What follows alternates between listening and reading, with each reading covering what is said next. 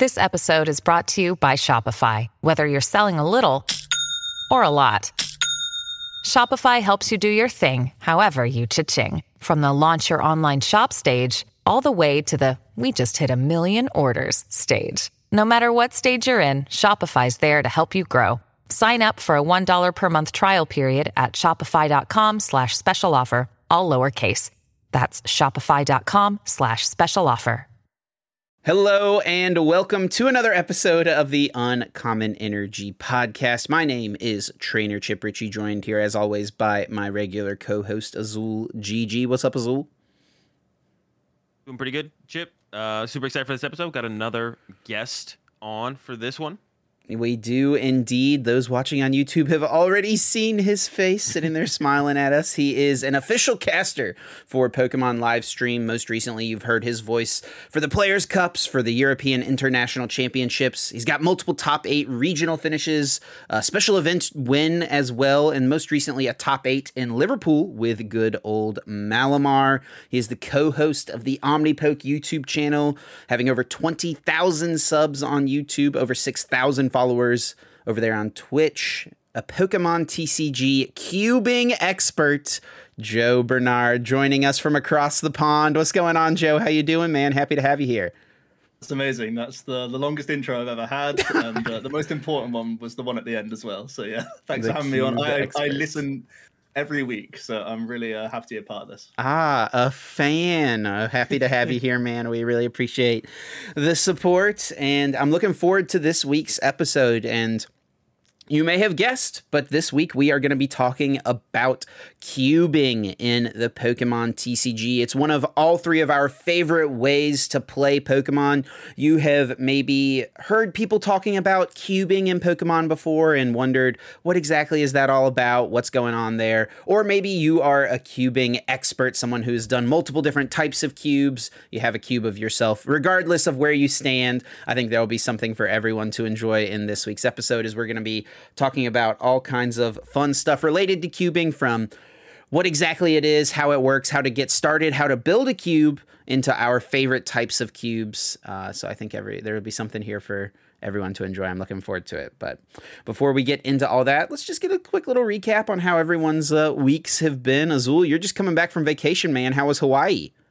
It was pretty good. Yeah, it was my first time in Hawaii. Didn't go either of the years that I was there for Worlds, because I didn't get my invite. That's back when I first started playing. So first time in Hawaii.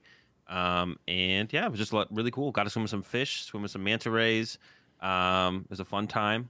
Sun, beaches. So yeah, very good to be back though. I'm excited to get back to the content grind. Of course, starting with the podcast this week. So yeah, I'm excited for it. I'm excited to talk about some cubing. Yeah, you're looking a little tan. I can tell you've been in the sun a little bit. Maybe not quite as dark as I would have thought you to come back, but a little darker. Pretty good week for me as well. I actually had a pretty busy weekend here. I spent time getting the nursery ready for the incoming baby. I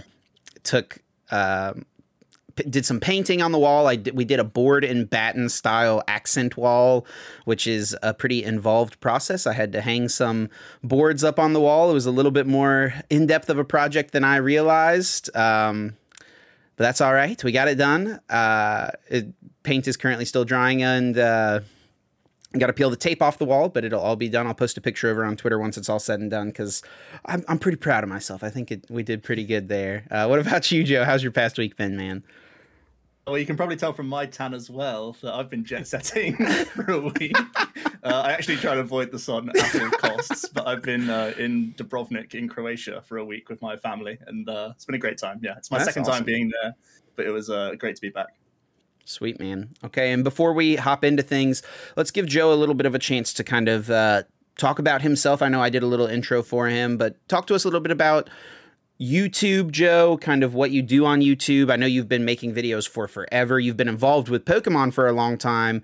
So why don't you just talk to us, just a quick little rundown of your history with the game, collecting. I know you're a big collector as well. So yeah, just give us a little rundown.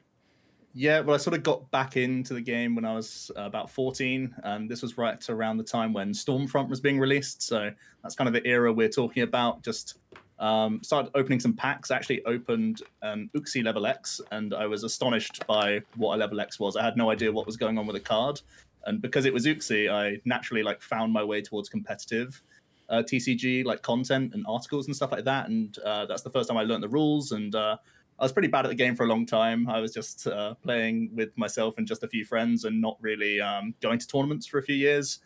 Started as soon as I could drive. Basically, was when I started attending events, and the YouTube channel came shortly after that, really. So this was right around the time I started university. Been doing content on the channel for a number of years now, mostly competitive content, but also like to sprinkle in alternate format stuff, Cube being among them primarily, because it is actually my favorite way to play Pokemon and enjoy the game.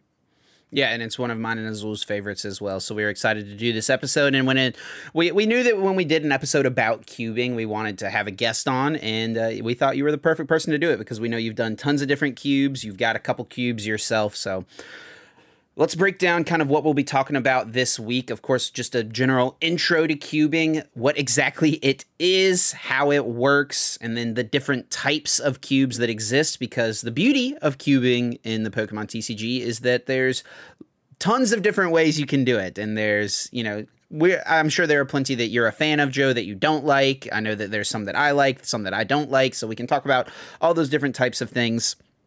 Of course, we will have this week's Guess That Flavor text, where our guest, Joe Bernard, will be trying to jump ahead of both Azul and myself, as Azul and I don't have very many points, and Joe has a chance to take the lead. I gotta say, I'm confident in you this week, Joe. We'll see if you can do it. And we'll close things out talking about just kind of some of our favorite types of cubes. We're not going to really spend any time this week talking about standard or predicting the world's meta or anything like that. There will be plenty of time for Azul and I to do that in the next couple weeks. We want to really focus in on the alternate ways to play the Pokemon TCG. So we'll start things off by talking about what exactly is cubing. What is a Pokemon cube?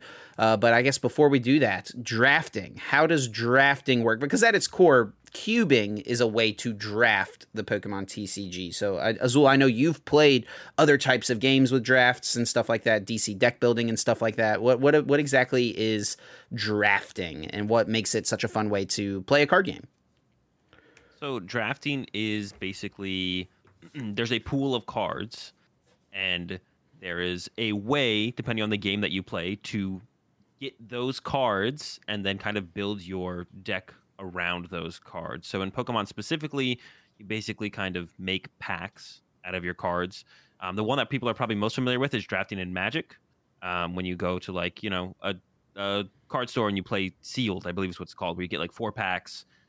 Or it's not Sealed. I forget the name of it. Sealed's when you get 4 packs and you build your deck out of the packs. But when you get 4 packs and you pick a card and you pass the pack to the right, that's the most traditional way that people draft, right? Mm-hmm. I think that's probably the one people know the best, is just drafting in Magic. And I actually really like drafting in Magic. But then you have other stuff too. Like you said, you mentioned DC deck building, where there's a big stack of cards in the middle of the table and you lay a couple out off the top. And you basically try to buy cards from the center of the table to create your deck that way. And then there's even other ways that drafting has entered other games in in the world or whatever. Like TFT, the League of Legends thing, is basically drafting. Or Battlegrounds from Hearthstone is also basically drafting. It's kind of all different ways that you kind of create a board state, more so like with TFT or with DC deck building. Or Pokemon or Magic, you create your deck, right? So different ways that you get cards to create, your board state or your deck, and then you utilize those cards in a way to try and win the game. And of course, in Pokemon, your win conditions are to draw 6 prize cards generally. So you create your Pokemon deck through, drafting your cards. And in Pokemon specifically, like I said, generally with cubing, with drafting, is you take the cube, whatever it is, it's a bunch of cards, and you break it down into packs, and then each player, if it's a 6-man cube, an 8-man cube, whatever, each player gets a certain amount of packs, usually with 10 to 20 cards in it, and then you pick a card out of, you all start with a pack, you all take your first pack, take a card out of the pack, and then you pass your pack to the left or the right, and then let's say you go to the right, you take one of your 15 cards out of your pack, your first pack, pass your pack to the right, and then you get the pack from the person on your left. You take their pack now that has 14 cards. You take 1 card out of that, add that to your stack. You pass that pack to your right, and you proceed like that until the pack is gone and everyone has all the cards, 15 cards from a couple cards from each pack, and then you open the next pack, and then you take a card out of that, pass to the left, and proceed until you're out of packs, and then you take the cards that you have from there remaining, or those what is it? If it's 4 packs, you'd have those 60 cards, and then you build, a 40 card deck or a 50 card deck or a 60 card deck, depends on the cube specifically, of course. So, and then you build a deck with those cards that you did draft, and there's a lot of different ways that people build their cube. So that initial stack of cards that gets broken down into packs, is always different depending on whose cube you play with. But I think I did a pretty good job there breaking down drafting. I don't know if there's anything else you guys want to mention about it. But yeah, there's a lot of different ways to do it these days in games. Yeah, Joe, anything to add there about just what drafting is? I think Azul did a pretty good job explaining, like you said. I'm usually really bad at those kind of things, so I tried my best. That was pretty in-depth, yeah. Yeah, not too much else to add on specifically the drafting part of things. Just remember that not everyone knows what everyone else has, so you're sort of working with imperfect information the entire time. And you're basically assessing, when you're taking a card, you're basically saying no to like 7 other cards if you're going around a table of 8. So you're having to remember what you do and don't have access to. And you're also trying to assess what can potentially come back to you as well. Because even though a card can be later in a pack, it can still be useful for your specific deck or what you're trying to build, especially as you get later into packs when people start going down certain avenues. You can try and identify cards which are like helpful to everyone, and then cards that are probably more helpful to you and less to others. So there's a lot going on during that process. It's not as simple as just pick the best card possible, because sometimes there are things where, based on your previous picks, your own sort of usefulness of a card will change as the draft goes on. So I know go ahead. Yeah, I was gonna say that's like something specific to when you have perfect knowledge of like a cube or something like that. And it's like that's like very different, like I said, like drafting in like Magic, where you have 4 packs, like actual packs of cards. You have no clue what's going to be in those packs. You have an idea of what you can build your deck around it, but yeah, like in a Pokemon cube, or if you, like I said, like something like Battlegrounds or TFT, where you have perfect knowledge of the available units or cards or whatever. Yeah, you want to draft with that knowledge of like what you could get in the future. So we talked about Magic a couple of times, which I think is like probably the most.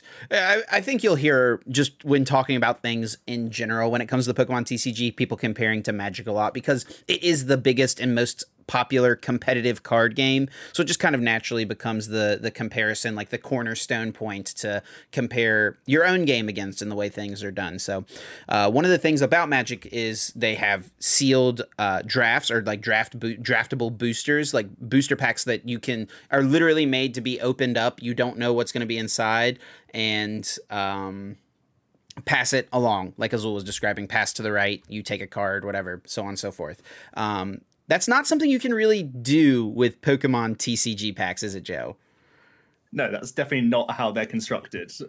We just have way too many species of Pokemon in the first place. So it's even after opening like a booster box, getting a full stage 2 line, like if you pulled the one holo of a stage 2, that's like a whole box just yourself to get that. And that's just not going to be viable for like 4 packs around the table for each person. So yeah, it's not how these packs are meant to be constructed. It's more of a sort of collectible game, I guess, in that instance. So really, that's why we go to Cube, is because we can curate this card pool instead, whereas packs are just a no-go, really, if you're trying to draft from them.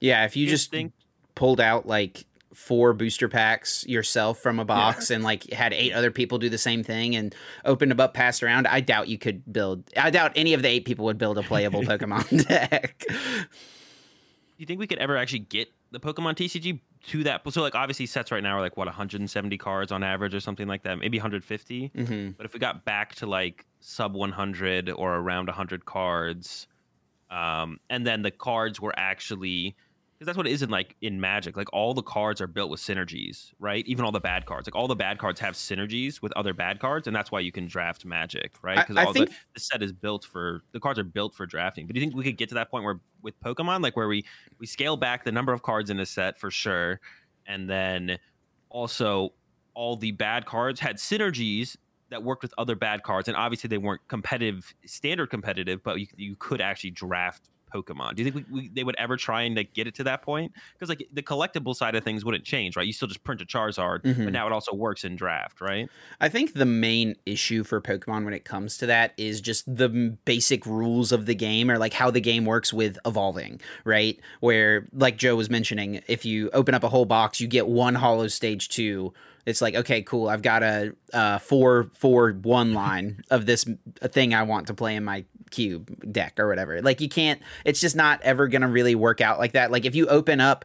I mean, and maybe it could work out if they like seeded it a little more heavily towards the stage 2s, but it would really have to change the way that the booster packs themselves were constructed, as far as giving, like, having there be higher prints of some of these stage 2s compared to the basics and stuff like that. I feel like, or like the non-evolving basics, I guess I should say. I don't know. What are your thoughts there, Joe?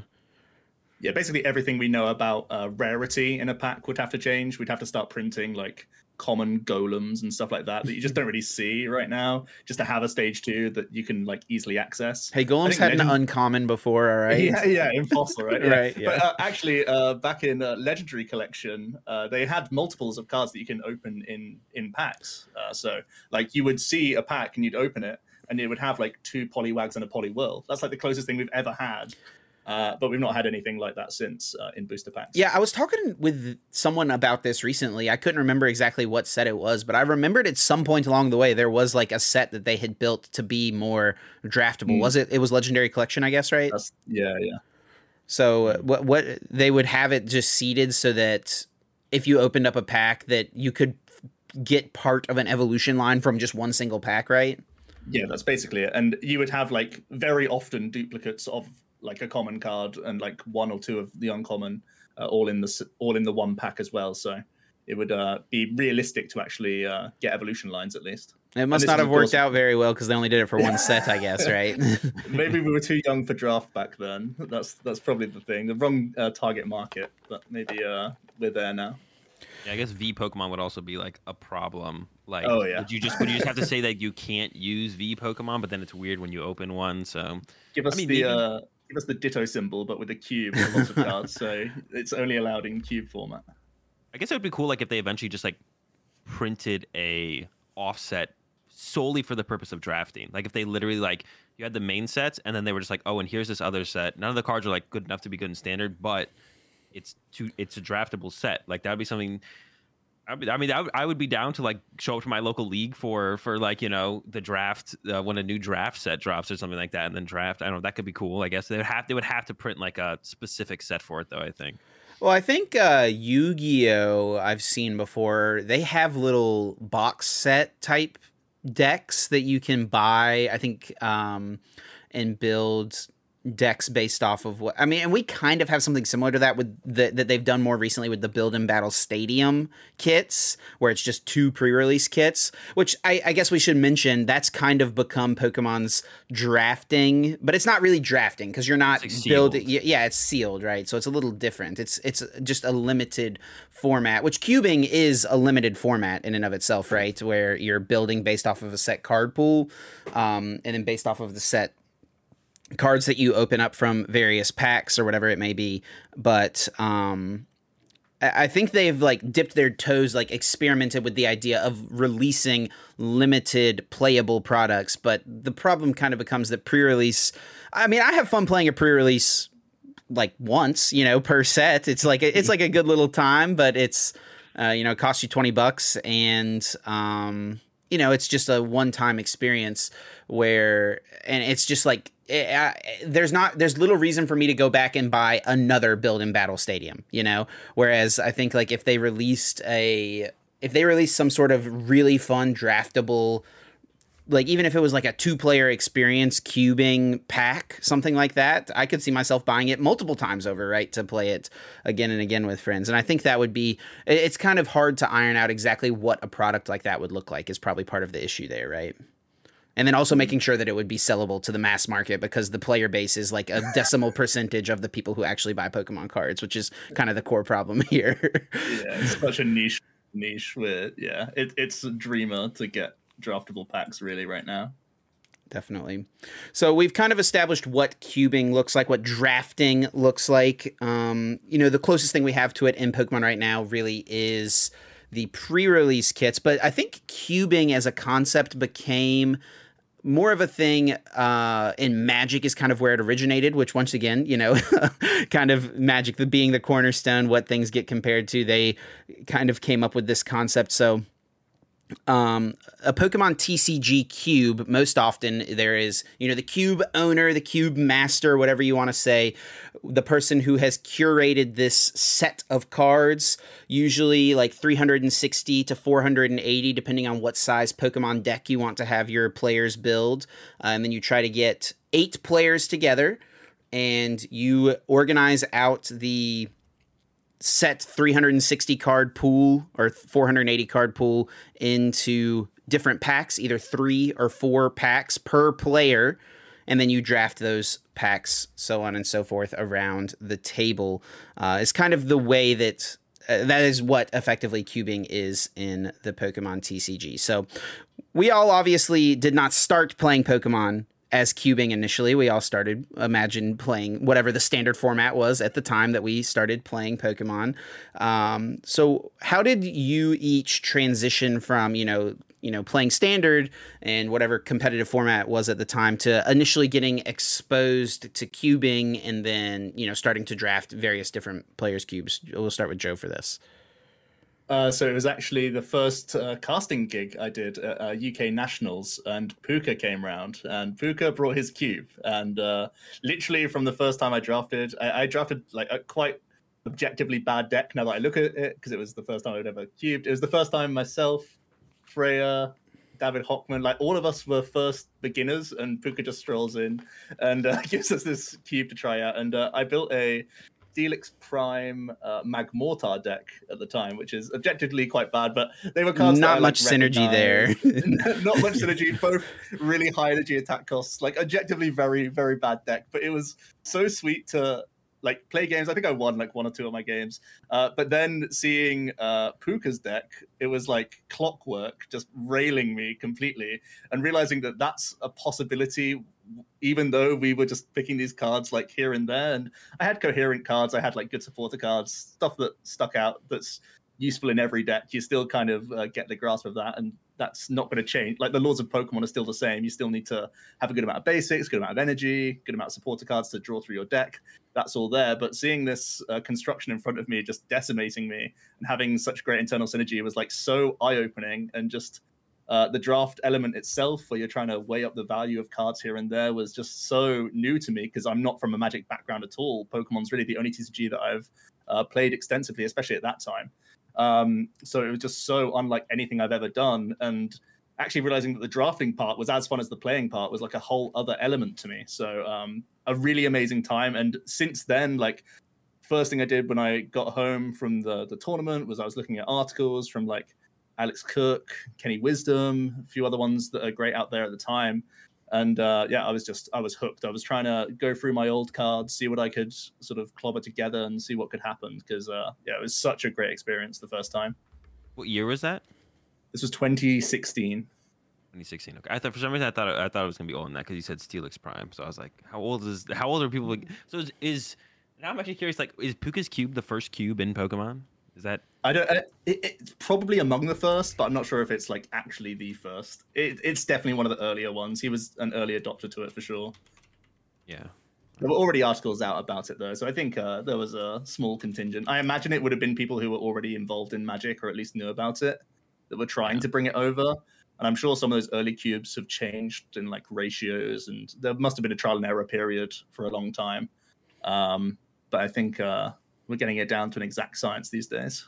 Yeah, from what I've read, I think before cubing in Magic kind of popped up around that 2010, 11 mark. I don't remember exactly, so I don't want to say definitively because I don't remember exactly, but I would say like probably anyone who was building a cube around 2014, 15 is probably a very early adopter there. And you mentioned a couple of articles, ones that I've read before whenever I initially got interested in cubing as well. Alex Cook and Kenny Wisdom. Alex's is over on Poke Beach, I believe, and then Kenny's I think is on Six Prizes. That's right. And those are great reference points. And I would recommend anyone who's interested in cubing. I mean, some of the information would probably be slightly outdated. Like more people have kind of come up with different ways to do cubes, I think, since those were written back in 2016 timeframe. But they are both still great reference points for like just what exactly cubing is. So I'd encourage anyone to read into either of those. Azul, yourself, how did you get, when do you remember cubing for the first time? I think it was the first time I cubed might have been Puka's cube. There's a couple that I remember. It was either, I think it might have been Puka's cube. I don't remember what year it was. It was a while ago now. COVID always like throws me off. Like I always forget to add like 2 years. The last 2 years are just kind of like a blank space in your life. Yeah, I'm always about to be like, it was like 3 years ago. I was like, okay, so no, it was like 5 years ago. So it was like probably 5-6 years ago. I don't even remember at this point. But I think it might have been Puka's cube was the first cube that I played. It was Puka's cube or Michael Slutsky's cube. The other one I remember playing very early on was also Jason Klaczynski's base set cube. I played that once. Way back when as well. So it's one of those 3 cubes was my first cube, but I'm pretty sure it was Puka's cube was the first cube that I played as well. And yeah, I mean, it's just like such a different way to play the game. And obviously I love playing the game, the Pokemon TCG. So just like more different ways to play it. It almost makes you kind of wish it was competitive, like in some form, but I don't think we'll ever get to that point. Obviously competitive as far as like actually part of like the circuit. Sure. I don't think we'll ever get to that point, but I think there's a lot of things that are more enjoyable than expanded. So if they're gonna keep expanded around, who knows? Maybe one day you get something like that involved. But no, it's just like it's a different way to play the game. And then, like Joe said too, like the biggest thing for me too was like realizing how important drafting was, and like how in depth it is too. Like that, as long as you know the cube, right? As long as you know the 360, 400 cards, or roughly. So you can know what to expect or other cards to kind of look out for to synergize with the cards you have, or just know that you need to look for some kind of powerful draw support or Pokemon search. And you're like, well, I know these exist in the cube. I got to try and hold out for some of those or look for some of those, or be like, take this early and maybe you'll find if you find the evolution pieces later, it'll be good. But if not, it's not the end of the world, but have that as an option. Like, the drafting part is just like so different. And it's just so unique to what I knew at that point, having just played, standard and expanded. So yeah, I mean, that's always like that's like half the point of cubing is drafting. The other part is playing your deck and seeing what else other people came up with and what cool combos they came up with, especially with cubes like Puka's or yours, Chip, where it's like there's so much going on. There's so many like little things, like one of things that you can like piece together to do these cool combos. So but yeah, ever since then I've always been like a big fan of it and always looking to cube at the major tournaments that I go to when I get a chance and can find a cube master with a cube. A cube. I wonder master. is that going to become the term after this, cube master? I definitely did not make that. I have heard people say that. I've before. never heard that before. I mean, it's kind of like the like master of like a D&D campaign or whatever, like it's honestly kind of similar, right? Because that person has spent the time and curated the pool of cards, adjusted them accordingly to try to match the power level to make sure it's fair and fun and that there's cool interactions and stuff that work out. But yeah, I think my first experience cubing was actually at the World Championships in 2018. So I've been cubing far less time than the two of you guys. But it was also our friend Michael Slutsky's cube, Azul. I remember doing it. And he has kind of a weird rule set, which we'll talk about when we talk about the different types of cubes. But yeah, I remember just having an absolute blast. After we were done, I immediately wanted to draft again and do it all over again. The main issue with cubing and kind of where every person who owns a cube, myself and Joe, I'm sure, agreeing with this. The main issue with owning a cube is finding 8 people who want to do it. It's a big commitment. It takes a few hours and you need people to either come together or all be together at an event. And you'll hear if you're maybe a little unfamiliar with cubing, but you're involved in the Pokemon community, you've surely seen people talking about cubing at regionals, on Twitter and stuff like that. That's kind of like a classic Sunday evening activity.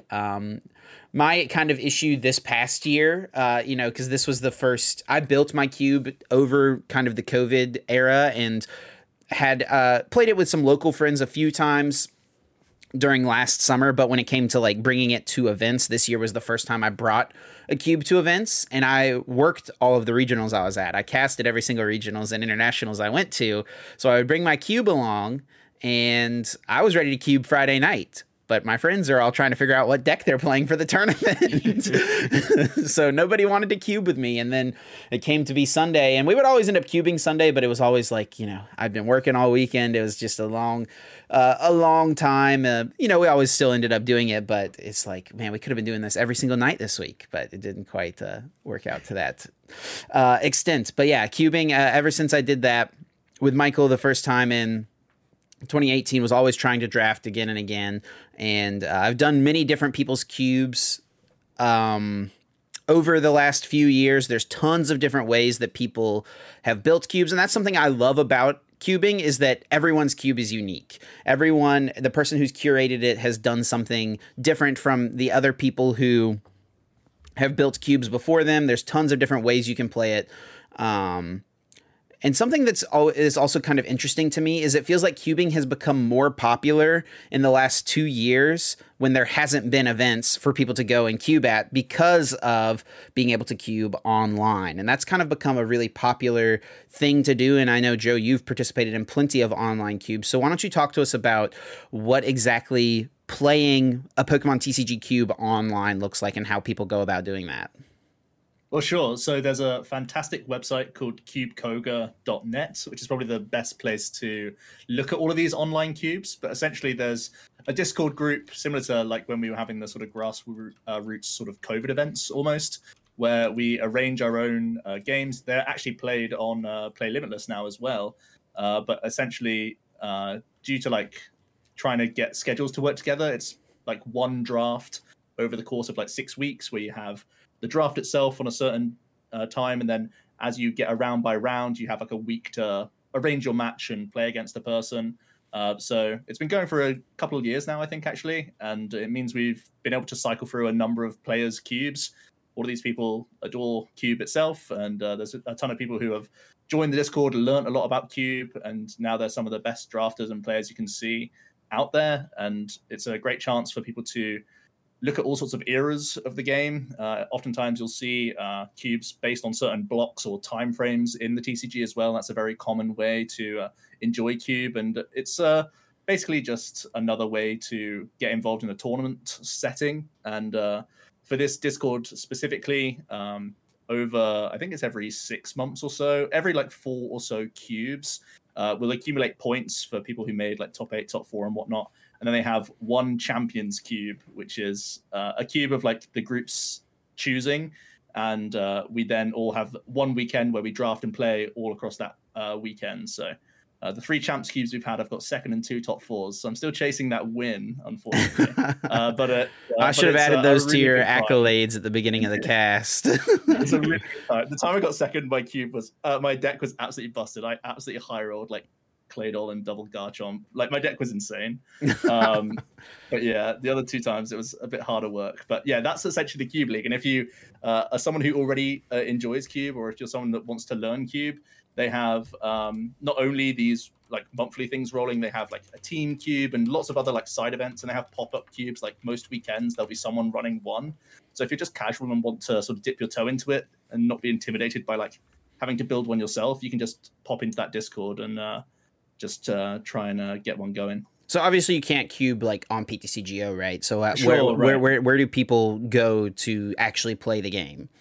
So the draft is done on like a Google Sheets document where it's like the pictures of the cards of the person's cube, and you just select one as you go, basically, which is pretty easy for anyone. And then usually games are played either on Untap or on Tabletop Sim. So those are probably the 2 best and most common ways. Really, it depends on who you're up against, like in the rounds, because essentially once the draft is done, you can just talk to whoever you're up against that round and see what they want to do if it's their favorite way. Even in some eras, if you have all the cards, you can do it on PTGO, for example. If it's like a regular evolution, there's nothing wrong with it. So it's however you guys can like negotiate it, because it is still a casual format at the end of the day. Definitely. I don't think I realized that you guys did the drafting itself on like a Google Sheet. That's really cool. That's right. Yeah. It's a really easy way of doing it, and you can export it immediately from Cube Koga as well. So if you have friends that want to play online as well, you could just export anyone's cube from this website and just do that Google Sheets draft as well, and just play within the week or whenever you guys want. So now, go ahead, Azul. Yeah, no, I didn't know that there was that much extensive online cubing going on. I'm not gonna lie, I hate online cubing. I hate tabletop sim. I hate Untap. I can't I cannot like stay focused when doing either of those. So I've done it a couple times to try it out. Like when Tabletop Simulator first kind of blew up as being a thing in the Pokemon community, like at the beginning of COVID, I was like, oh, this is a new way to test the new sets and you can cube and all this stuff. I was like, all right, I'll get Tabletop Sim. And then I tried it out. I was like, my attention span just I can't handle that. Yeah, I need something a little bit flashier. PTCGO just barely, ticks that box of like being interactive enough. But of course, I love cubing IRL for sure. Yeah, I've done a couple of online cubes, and it is fun, but it's definitely held up by like the people you're playing with / like the cubing experience itself. Fighting with Tabletop Simulator is not the most fun thing in the world. Cubing at its core is meant to be enjoyed with a group of people IRL at a local league, at a regionals, whatever it may be. It is definitely way more fun to do in person than online. It's kind of just like, online was the only way to actually make it happen for the last couple of years for many people. But so let's go ahead and move on from this section and now talk about different types of cubes. And I've got Cube Koga pulled up here, a website that Joe mentioned. Definitely something to reference and look at if you're looking to build a cube. Most people who build cubes have their cube list on this website, and there's tons of different ones you can build. Joe himself has a few on this site. A Pokemon Trader, would be his name. You can see, oh wow, I didn't realize you had this many, 6 cubes here on the site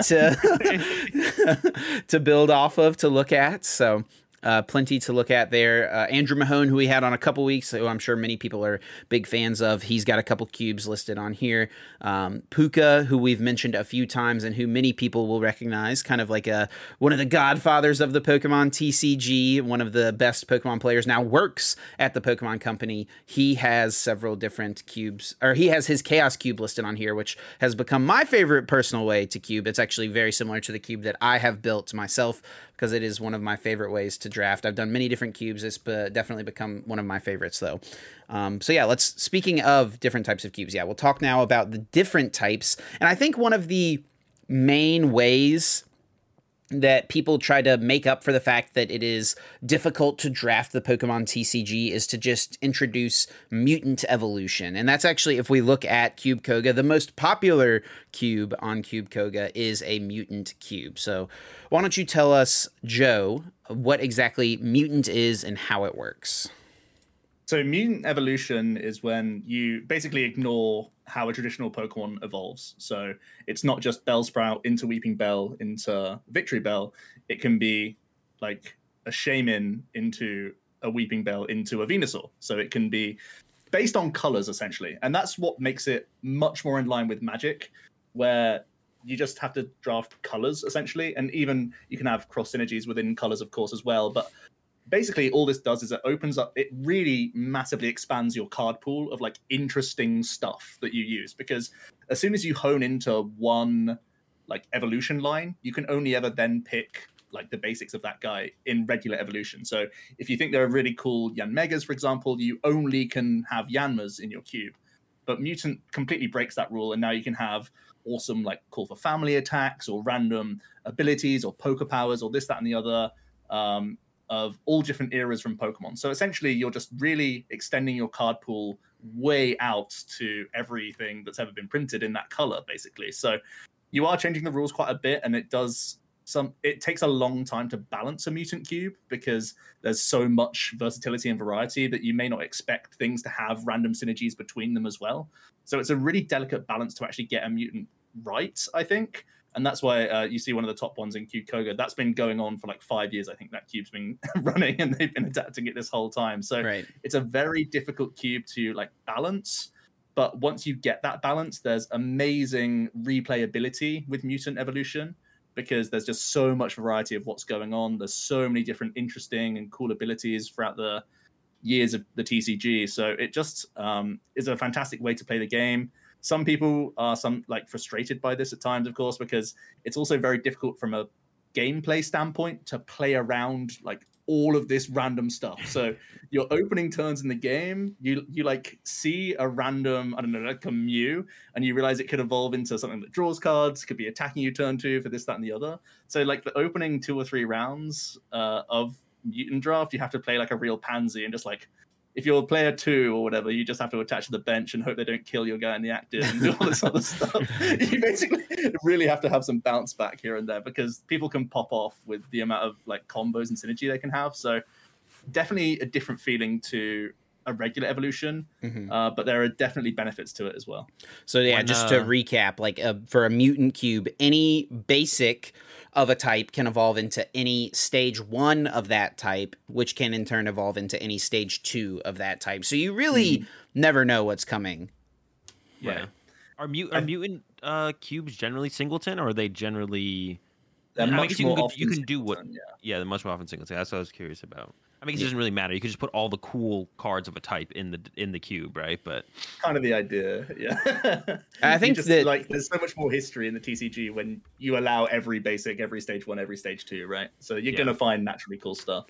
And I think that mutant, that was kind of like one of the initial ways that it feels like people responded to the problem with drafting Pokemon, where like evolving is an issue. So if you just make it so that anything can evolve into anything within its own typing, it makes it much more. I think mutant is one of the most easy ways to draft, as far as like, you know, at its, I'm sure the high level mutant cubes, right? You know, there's a lot more intricacies, but like just at its core, it makes it much easier to draft, because there's less emphasis on like getting those specific evolution lines and more emphasis on just getting a specific color, like you mentioned, Joe.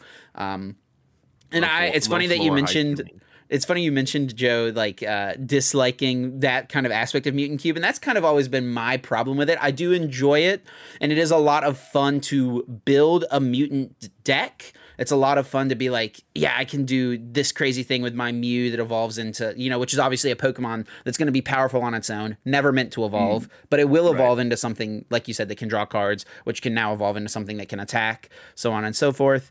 That is like super fun to be the player doing it, but it is not as fun to sit across the table and watch your opponent's support Pokemon turn into something that can just nuke whatever you've been trying to set up out of nowhere. It's very difficult in a mutant cube when it comes to actually playing to prepare for what your opponent may or may not do on their next turn. Have you ever done a mutant draft, Azul?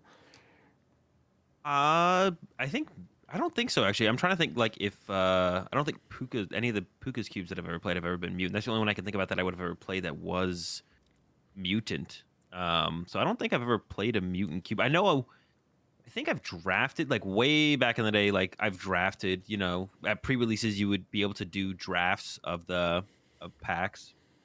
I think maybe back then they allowed you to do mutant, like the TO would be like, you can do, like, they would either let you do mutant or not do mutant. I think that's the only time I've maybe ever drafted and played mutant before, but I can't think of any cubes where I've played a mutant cube before. What are your kind of personal feelings on mutant cubing, Joe?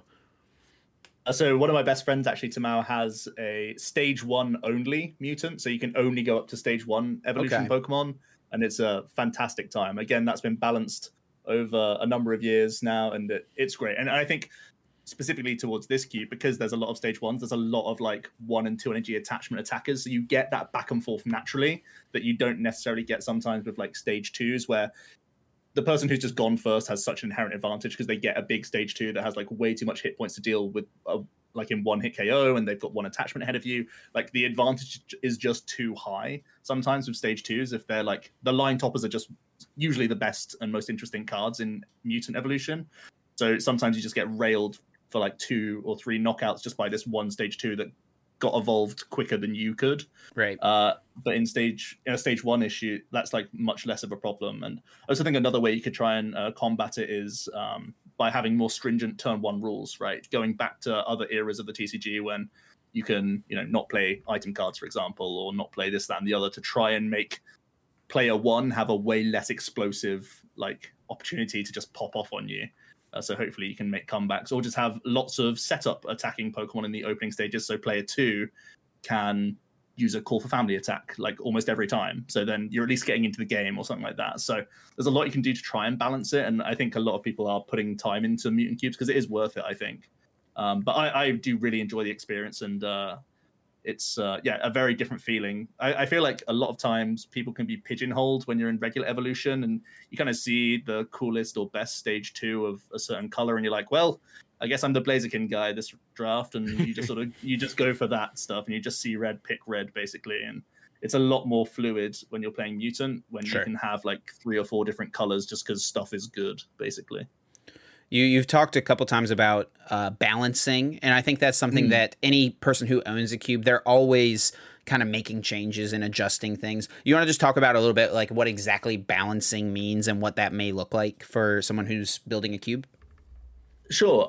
So obviously Pokemon have different attacks and hit points and all this other stuff, and everything is relevant. So everything down to hit points or retreat cost, attack cost. These are all things you need to think about when you're trying to balance types against one another, because there's no point in just building a lightning line, a water line, a fire line if the grass line is going to win every time because it just has 20 more hit points than everything else, or does 20 more damage than everything else naturally, or even just having free retreat can completely have a cube out of whack. I remember having a Garchomp line in my cube at one stage. It's since come back in as I've slowly raised the power level of other lines. But the first time I drafted it, we played over a weekend with my group of friends, and both times it won and went EXO. Like both the 2 different people who drafted it, even in the second day, I think 2 different people pieced apart the Garchomp line, and they both came like first and second. So it was just like clearly evident that those cards were more powerful than the other ones. They just had more flexibility and retreat cost, or were able to do sniping as well as direct damage to the face. They were just stronger cards, basically, and monitoring those are going to be important. And I think also equally as important, not just keeping an eye on the things that often are doing well, the cards that often are drafted late, or often cards that are drafted but not eventually making it into people's 60-card decks, because you have to think of it almost, even though you've got like 480 cards or whatever, you have to think of it like building a deck of Pokemon cards, because you want everything to be as interesting as possible, really. You don't want people to have easy decisions. You want to make it as difficult as possible for everyone the entire time, to make it challenging, but also give people options to do stuff. There's no point in having dead weight in your draft. So you want things to be close on power level, but not completely, if anything goes over the edge, you have to be able to scale things back when need be. And you can only really do that outside of just looking at the cards themselves and sort of balancing. You can see the right numbers of hit points, the right damage stuff you can do and whatnot. It's really just testing out the cube, and don't feel ashamed if your first couple tries someone just obliterates everyone with like a certain line or whatever. That's going to happen. You have to be willing to experiment here and there, and it's basically a constant changing thing, a cube. You may have played someone's cube a year ago and it may have completely different lines, or it may have even synergy cards. Like I remember having Blacksmith in my cube for a long time, and simply because I had like Blacksmith, Sinlin, Lusamine, VS Seeker, Palpad, the fire guy could get like 10 more energies into play than anyone else. So it was just like way too good. So it's not even the Pokemon themselves always that's the problem. Sometimes it's like synergistic cards that you also have to be monitoring as well. Look for the happy medium, right? Nothing too bad, but nothing too good, but still a little bit of some stuff being better than others. And there's always going to be kind of like a cube meta, right? Like there's always going to be this archetype within a cube is going to be one of the stronger archetypes, but it's just about making it, it'll still be strong, but balancing it out to where like, okay, even like the 4th or 5th best cube archetype can stand up to it, right? Yeah, for sure. And sometimes even if you get a group that are drafting a cube a lot of times, that meta will actually change the strength of that line anyway, because if everyone knows that like water's really strong, you'll have more competition for that line. So people like pick apart at it sometimes. So if it's like a less complete line, it can go down to the level of other things as well. So that's like if you're cubing with the same people and over again, little micro metas happen naturally as well within your cube, I would say. Oh, 100%. Yeah. And that's a huge part of it is like if you cube with the same 8 people, 5 times, like people have their favorites, right? It's like, I remember using this card. It was a lot of fun. I'm going to try to draft it every single time. Or, you have a tendency to recognize when someone is likely to pass a certain type of card. And if you're sitting next to this person, it's like, okay, I'm more likely to get, this maybe is more likely to come back to me if they saw it again or something like that, right? So all those little metas develop within themselves. I personally think like the most fun, like it's a lot of fun to draft with the same group over and over again because that kind of becomes competitive and I enjoy that level of competition. But I think like one of the most fun drafts is usually like a couple of people who know that specific cube really well, a couple of people who know cubing in general pretty well and like are good cubers, and then a couple of people who it's like their first or second, maybe third time cubing as well, because it just makes for the most variety, the most interesting interactions. And it something I have come to enjoy as like owning a cube now, as opposed to just being the person playing a cube, is watching people play my cube for the first time and like hopefully watch them enjoy themselves and have a good time and want to, just like I did when I first drafted Michael's cube at Worlds in 2018, hopefully want to jump right back in and draft again as soon as it's all over and ready to run it back once more. Sure. And sometimes getting fresh pairs of eyes of it can unlock parts of the cube you didn't know were possible. I remember one of my friends who had only been playing for like a year and a half, never played cube before, and only ever played Volcanion EX. So I thought they were going to be like kind of mediocre at what they were doing, but they actually they kind of like obliterated my cube and was able to do a once per turn trump card loop with like this deck, and was doing like every turn they were devolving stuff. They were like hitting for 80 in confusion, which didn't sound that insane, but then you have to remember they could cycle max potion every turn and do this, that, and the other. So they like drafted something I completely was never even on my radar. Exposed an issue in the card pool. Yeah, exactly. So I had to make tweaks after that, and I was flabbergasted and just like so ecstatic to see that happening, even though the cube was like kind of broken in a way. It was amazing to see that deck come together from a source that I was really not expecting. One of my favorite things in cubing is like, because like, doing a bunch of other people's cubes and stuff, you'll kind of bring your perspective from other cubes that you've done, and that can affect the way that you draft someone else's cube, which is going to have a totally different card pool than the thing you normally draft. One of the most fun things is after the cube is over, and if you've like gone undefeated or, won the majority of your games, for the person who made the cube to kind of come over and be like, okay, maybe this needs to change because this is a little too good the way you've built it together. So breaking someone's cube is definitely a great compliment. Yes, certainly. So we talked about Mutant a little bit. Traditional evolutions is definitely still a pretty common way for people to build cubes, and it's not as simple as I think putting like a 4-4-4 line of a stage 2 into a drafting pool. Usually we see a little bit more of like a pyramid evolution line, which I think would be kind of the normal way to play it, of like a common Pokemon would be Gardevoir, for example, because there's been a lot of great Gardevoir cards over the years. So people will maybe have 7 Ralts in their cube, and then 5 Kirlias, and then 3 or 4 really good Gardevoirs or Gallades potentially mixed in there. So you could theoretically see a couple of people playing Gardevoir in their cube, but you could also have someone who just built a really strong Gardevoir-focused deck. Yeah, I really like those counts because it allows the players around the table to speculate on things and not get like super punished for trying to keep their lines open, because that's one of my biggest pet peeves is just like lines are too thin or whatever, and people are completely forced down an avenue as soon as they get like the first stage 2 of something. They have to commit to it because they just don't have enough picks yet to do anything else. So giving people the chance to get these like crappy cards at the end where it's just like little basics that do whatever, it can sometimes keep the back door open for you to pivot later down the line based on what you can see. So those lines really are tried and trusted, I think, for regular evolution. And if you do want to have just like a 4-4-4 block, that's okay, but it essentially means that every basic is as valuable as the stage 2, which is just such a strange intuition, I think, that people won't naturally have.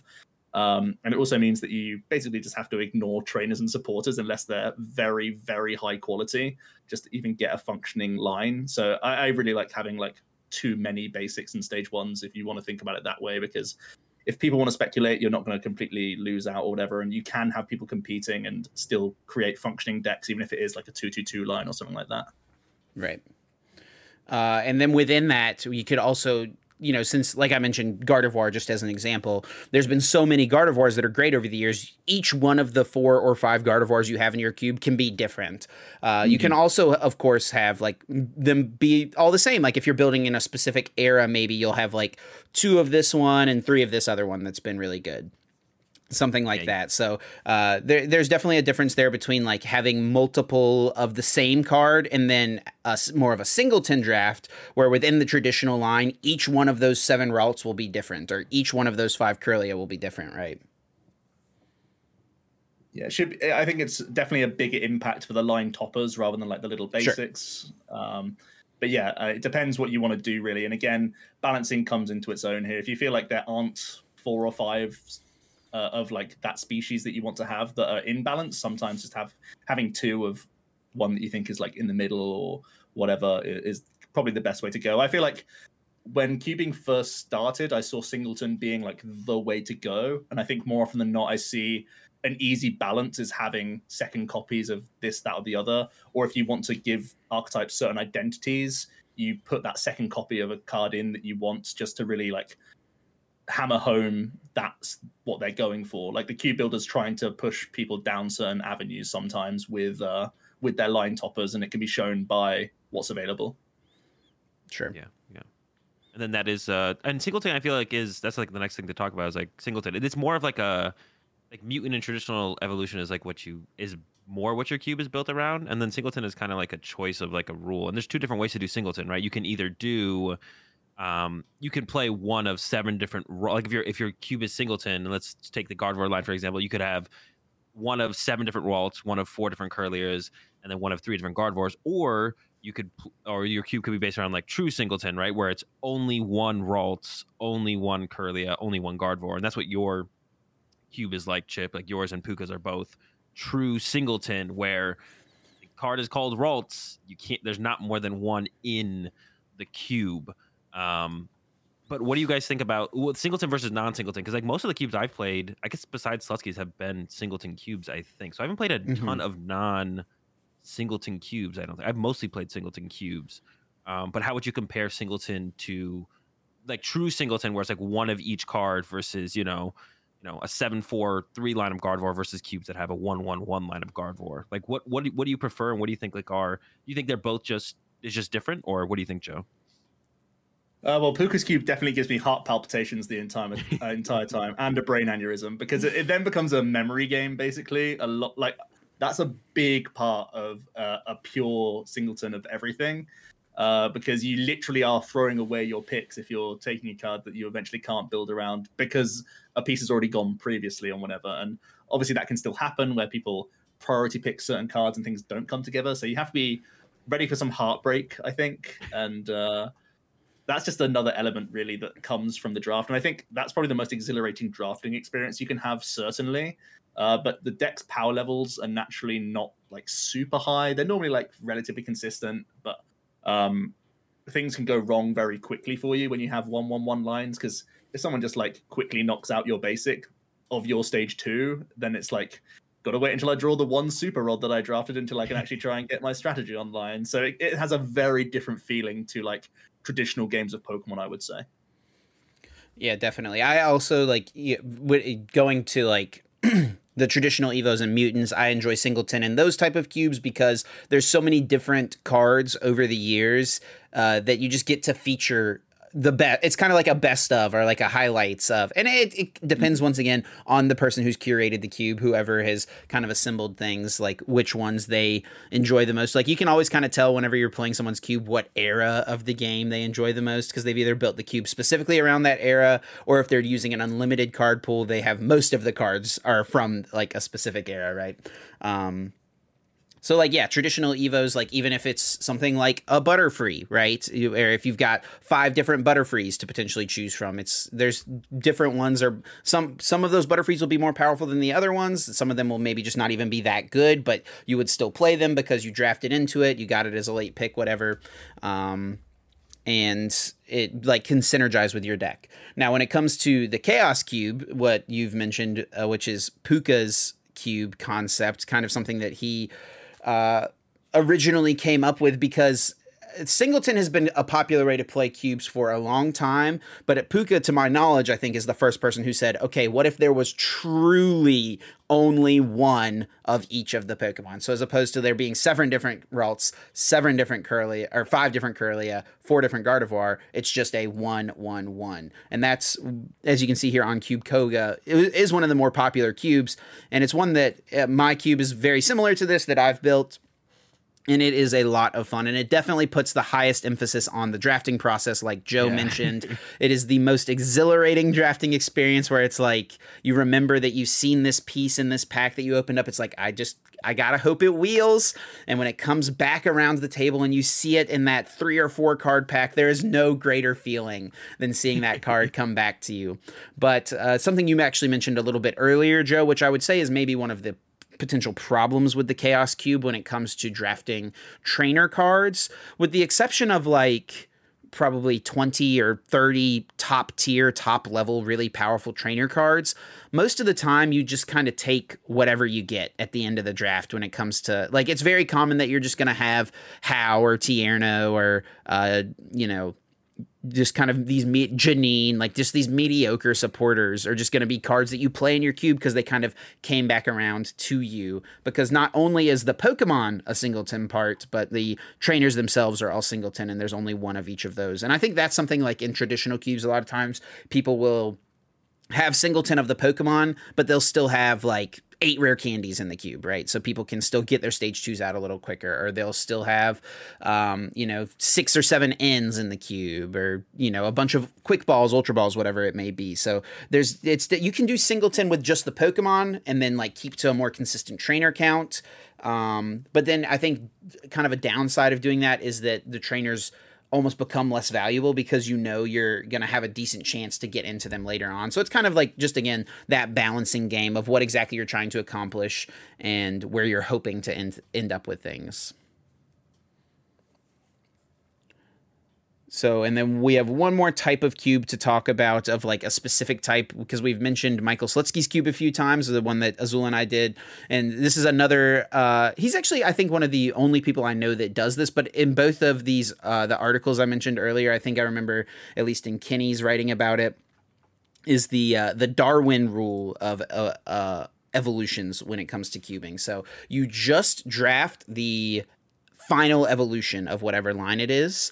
So if you want to play Blaziken, you get a Blaziken. You just have to worry about drafting the Blaziken. And then at the end of the draft, when it comes time to actually build your deck, set aside in a different box will be the 1 Torchic and 1 Combusken that you get to add to your deck. So that is another way that people have in the past tried to get around the difficulty of drafting Pokemon when it comes to evolving, is just like, you don't have to worry about drafting the little guys, just draft your big main attacker, and then at the end of the cube, you get an opportunity to still get your full evolution line. And I would say that that is probably also a great beginner way to play a cube, because it makes it much, I would say it has maybe a lower emphasis on drafting compared to like the singletons, where you have to draft all of the pieces. And it's still a lot of fun. I do it like just cubing in general. I always love doing people's cubes because people can come up with so many different ways to do it. I will say though, as I have cubed more and more, the Darwin rule has kind of fallen a little bit farther down on the ways I enjoy doing cubes though. I don't know I would say, I kind of agree with that as well. The Darwin, it definitely is like, it feels like a more chill cube, because you don't have to worry as much about drafting. And I think like, for someone's like first draft, that's like a good way to kind of do it. And it does definitely feel like it feels like when you play games, like when I play games with Slutsky's cube, you're more playing something closer to like a standard format.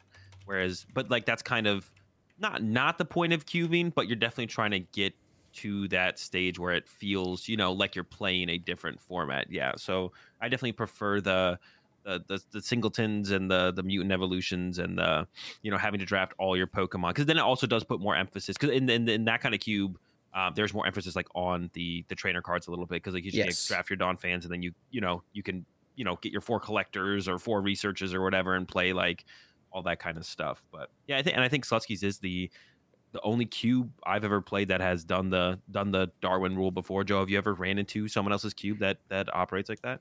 No, I haven't. It's something that I'd consider, and I think, and as a practicality standpoint, it would really speed up the draft itself. So if you are like after a tournament and you only have like 2 hours, the draft would probably only be like 20 minutes or so, right? So after deck construction, you can easily get like 3 or 4 rounds done before you've got to go home. So definitely a practicality aspect to bear in mind with that as well. That's a big positive, I would say. Yeah, I think he does do 60 card decks, so the draft itself is a bit bigger. I don't remember exactly how many. I guess it would be 6 packs or 5 packs or 6 packs, something like that. And that is another thing we haven't really talked about yet, is that different cubes will, at the end of everything, after it's all said and done, you take an opportunity to actually, like, when it comes time to like sit down and build your deck, depending on the size of how many packs you drafted and stuff like that, depending on how many cards you're left with in your final pick to finally build your deck from, usually like at the beginning, the you'll have set out, you're either going to be building a 40 card deck, a 50 card deck, or a 60 card deck. The cube that Puka's cube, that is the one that I use, we build 50 card decks. Michael's, you still build 60 card decks, and then Joe, isn't your your big basics cube that I did at EUIC? It's a 6 prize, right, as well? Yep. So you've, I imagine, have done plenty of cubes that have all these different variations as far as deck size versus how many prizes you set out, because in Pokemon, whenever you're doing a limited format like this, the amount of prizes you set out is dependent on the size of your deck. So you'll see this at pre-releases where you're building 40 card decks, you set out 4 prize cards. If you're building a 50 card deck, you set out 5 prizes, so on and so forth. Do you have a preference when it comes to, I think, like building 40 card decks, the draft itself is usually going to go faster, and the games themselves are also going to go faster because there's less knockouts that have to take place. 60 cards, I think it can go a little too long because it's depending on your power level. Like if you've got 2 prizers in your cube, I know Xander Perot, he has a Sun and Moon era cube that I've done before that has GXs and stuff like that in it. And so that makes things go a little bit quicker because you're taking 2 prize KOs. But I don't really do that many cubes usually that have that, it's usually focused around like single prizers. It feels like for me, 50 cards has kind of become the sweet spot of, the amount of time spent drafting and the game's feeling not quite as grindy. What do you think, Joe? Yeah, I kind of like the intuitive aspect of a 60 card deck just because you sort of know those elements much more often. But typically the ratios that you'd see in like trainers and energy and stuff are all off regardless. So it's not necessarily a big deal to go down counts or whatever. And yeah, like you say, practicality, getting games done, 50 cards sounds pretty solid. Still a lot of back and forth can happen. A lot of comeback is possible with 5 prizes, especially when you're in a 1 prize format. So I feel like 50, 60 are kind of my favorites. The 4 prize thing, I just feel too worried that an explosive start is just like unsurmountable at that point because there's not enough prize cards to sort of recover or to sponge hits or whatever. So I kind of like 5 and 6 personally, but it's all down to preference really. And the speed of a cube could make a 4 prize cube like completely fine as well if it's everything's like 3 or 4 energy attack costs. Yeah, I think for anyone out there who's like gonna go build their cube, definitely like keep an open mind to that, because it does kind of come down to the power level of the cube, right? Because if you have 2 prizers, or if your things are 1-hit KOing stuff on turn 2, based on kind of like Chip said previously, like the era that you kind of build your deck around, then yeah, if you're getting 1-hit KOs on turn 2, then 6 prize cards, even if it's no 2 prize Pokemon in the cube, could still be correct, right? And then obviously if you're gonna go up to 60 card decks, you do have to beef up the card pool, right? You have to play just a bigger card pool for the people to draft with. And then I think we've like mentioned every time that like 8 people is generally what cubes are built around, but of course like there's flexibility in that as well. Like one thing we're going to talk about here in a bit is like 2-player cubes, which is something that people do. I haven't seen anyone have like a 4-player cube ever. I think I've seen 8 players and 2 players, but like you could build a cube for 4 people, right? Like there's nothing, you can be as creative as you want. You don't have to follow like there's no guidelines, strict guidelines you have to follow for building cubes. So anyone out there who's like going to build their first cube, 20 card decks, 10 card decks, 60 card decks. I don't know about a 10 card deck, bro. It would get interesting. I mean, yeah, sure. Fast games. One prize. And then yeah, like as many players, like you can build it for like, you know, a certain number of players as well. Yeah, I've never seen someone do maybe 4-player cubes are the way though. If it's so hard to get 8 people every time, 4 players might be the new 8-player. Yeah, I think that I have a 2-player cube that's a bit of fun. It's just kind of like a budget cube experience, right? Because that is the main issue with cubing is getting the full 8 people together. But I've drafted plenty of times with 6 people, and actually one of Joe's cubes is a 4-player cube with the big basics, no bricks. So and that's kind of something that you think about when you're building the cube itself is like, how many players do I want this cube to be built for, right? Yeah, absolutely. That's always on your mind. You have to think about, you know, how are people actually going to play this thing? Like I have a few cubes now, so my traditional evolution is an 8-player. It's a long draft. I basically oftentimes don't even bring it to tournaments unless they're in the UK because it's too big in the bag and you don't want to get extra luggage and it takes a whole weekend basically to do the whole thing. But the all basics no bricks cube that I crafted is a 4-player draft, and you can probably get done drafting in about half an hour, I would say. Mm-hmm. The gameplay is very, very long, though. It's like a real slog to do the thing, but it is built for 4 players, and it's more or less like an SP experience, I would say, is kind of what I've tried to go for the most part. Basically, I've broken the rule of evolution here entirely, and just you basically ignore the top left of the card and treat everything as a basic Pokemon, and every ability is like a coming into play ability. If it would say like evolve this turn, it does X or whatever. So it really is a different experience for me, but I am trying to speed the cube up a little bit. I don't know if I want to go up in power level or go down in prize cards. One of those things is probably going to happen because even though it's 4 players, I've had plenty of games that have gone over an hour in best of 1. Yes. So it is a real, like, you feel great when you win these games, I feel like, because it's a genuine like tactical challenge. And I enjoy the power level and the intricacy of the format itself that I've sort of come up with. And the format, like, I actually started this cube thinking about my favorite way to play the game, and that's how this whole thing came about anyway, because my favorite eras of the TCG have all been big basic formats, because inherently I hate evolution in Pokemon. I think it makes every deck like so bad. You waste so many spaces to just not be consistent, and the snowball effect is just way more real when you like miss evolving pieces here and there. So I've completely taken them out of the game, and it's my favorite way to play Pokemon. So yeah.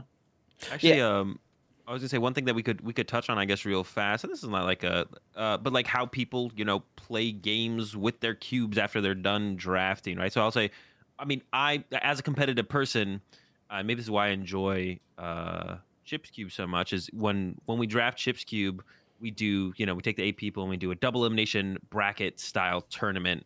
And Chip always has a pack that he gives the winner a prize. Of the cube. A prize. Pack. Yeah. So that's my favorite way. But a lot of people do it differently. Like Slutsky specifically, like you draft your decks and you just play games against other people's decks. Round like, robin, just like play against everyone else, right? Yeah, he never does like a tournament style thing or anything like that. I feel like most people do generally do some kind of tournament style thing, and that's definitely what I prefer. Some kind, like you don't even have to have anything on the line, but just like being like, okay, if you lose, once you lose these games, you're out. You know, it makes you want to win and like try that much harder. And the drafting is like like I said, it's kind of 50-50 between drafting and playing. The drafting is a huge part of it, but then I do like, you know, the aspect of like playing something for it. That's like another thing you can kind of tie to your cube as well, is like, what do you do once everyone's drafted their decks? What do you do at that point? You can do, like I said, like a lot of people do like round robin things, where it's like that would work really well, like a 4-player cube for sure. Each player plays against each player once, or like the Chip Cube double elimination bracket.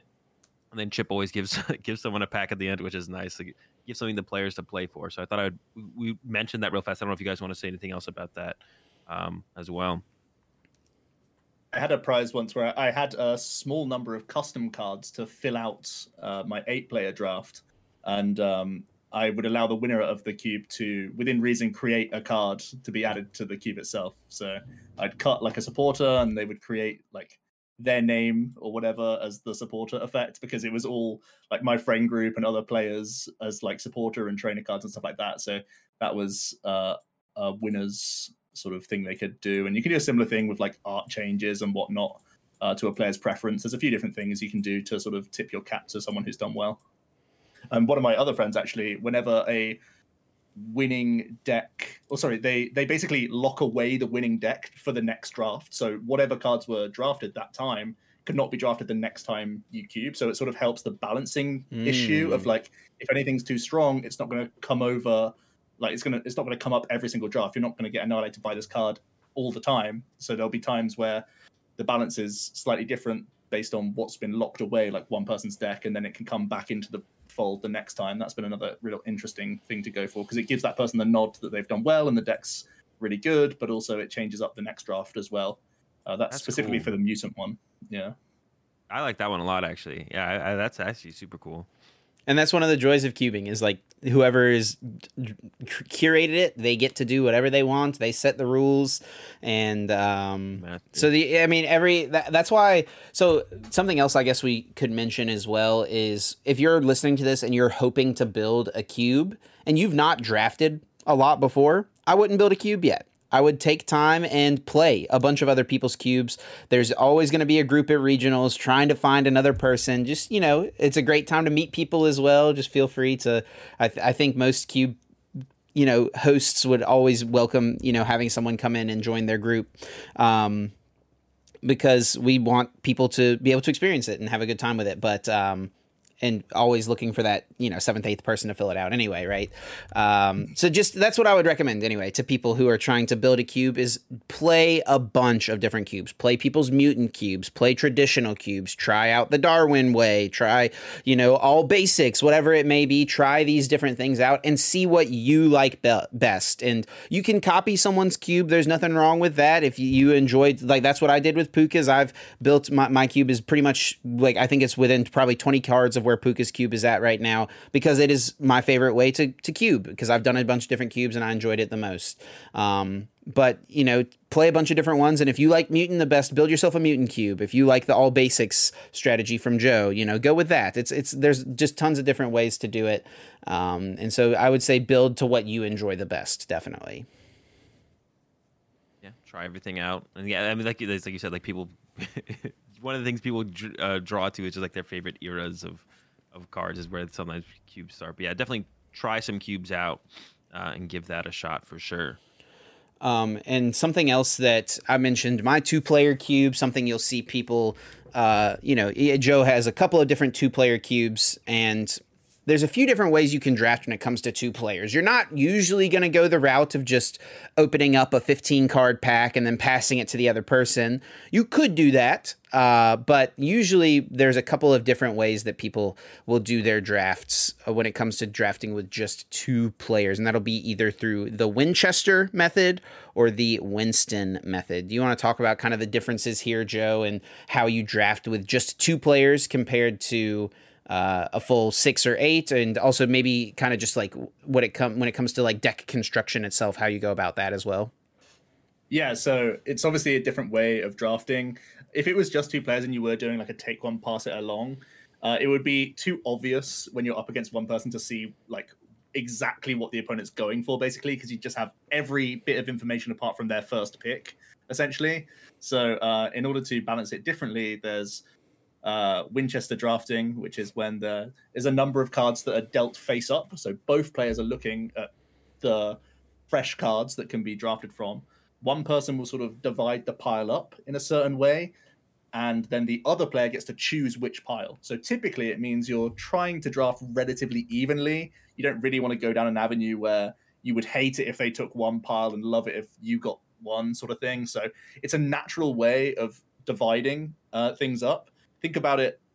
This is what I used to do with my brother when we were kids, and we would fight over like food, for example. If you cut a pizza halfway down, you get your brother to do it, and then you get to pick the other half, right? So your brother then is incentivized to have it as balanced as possible straight down the line. And that's essentially Winchester drafting.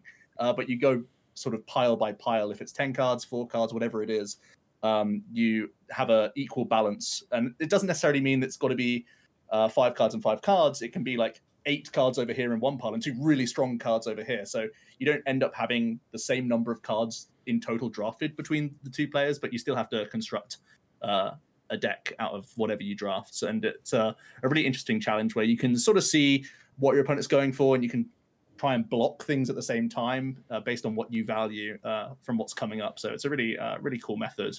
And you can also do other things too, where it's like if say you're doing 10 cards, for example, and there's one card you like want really, really bad, you could put that card with like a 4-card pile and then put 6 cards and add like a couple really good cards into that 6-card pile. So your opponent is going to be really incentivized to take the extra card to have, you know, that extra card advantage. And then also you've put like a really good card, but you're ensuring most likely that you're going to get the card that you really, really want for your deck. So there's a lot of cool intricacies with that for sure.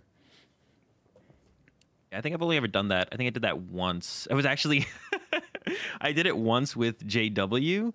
I played against him. It was Madison Regionals, and we played against each other. And our round ended really fast. And then he was just like, "Do you want to? What is it called? Winston or Winchester?" There's like, two different ways. Yeah, like, this one's Winchester. He's like, "Do you want to draft my cube real fast?" I was like, "Oh, okay, sure." And then we did. I think it was the Winchester way to do it. So I've done it once before. With that, so it's definitely interesting, yeah, because it's like a different way to draft. You have to like balance out, you know, giving your opponent too many cards. Even if you get the card you want, you really want to give them 9 cards to make sure you get your 1 card, like, because card advantage does become a thing at some point where they just have that many more options with their end card pool at the end of the draft. So it definitely changes things up for sure. And that's a fun way to do it. The way that I do my 2-player cube is the Winston style. So I'll just use my cube as an example. It's a 100 card pool, and then players build 40 card decks. So it's meant to be kind of just like a quick little cubing experience. Can do it in like an hour or less between 2 players.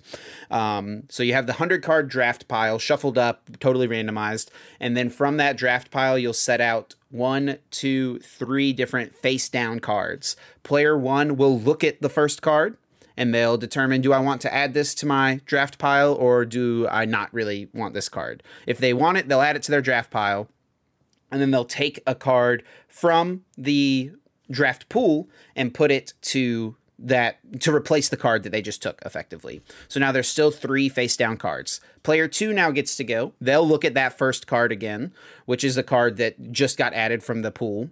They'll look at that card, and if say they don't want this card, they'll set it back face down in the same spot, add a card from the draft pool to that pack. So now that first pile is 2 cards that are face down. They know what the bottom card is, but don't know what the card is they just added. And then now they go to the second card. They get to look at it and say, okay, do I want to take it or not? If they do, they add it, and then they'll add another card to replace, so on and so forth.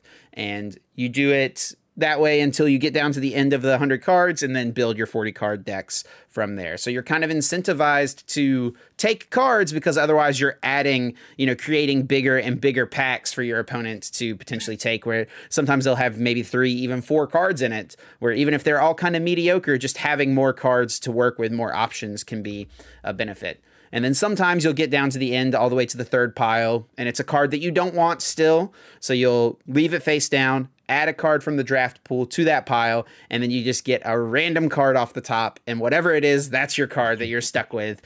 Sometimes it can be a really good one, and sometimes it can be totally useless to your deck. So that's a fun way to do it because you also get it's a little bit more...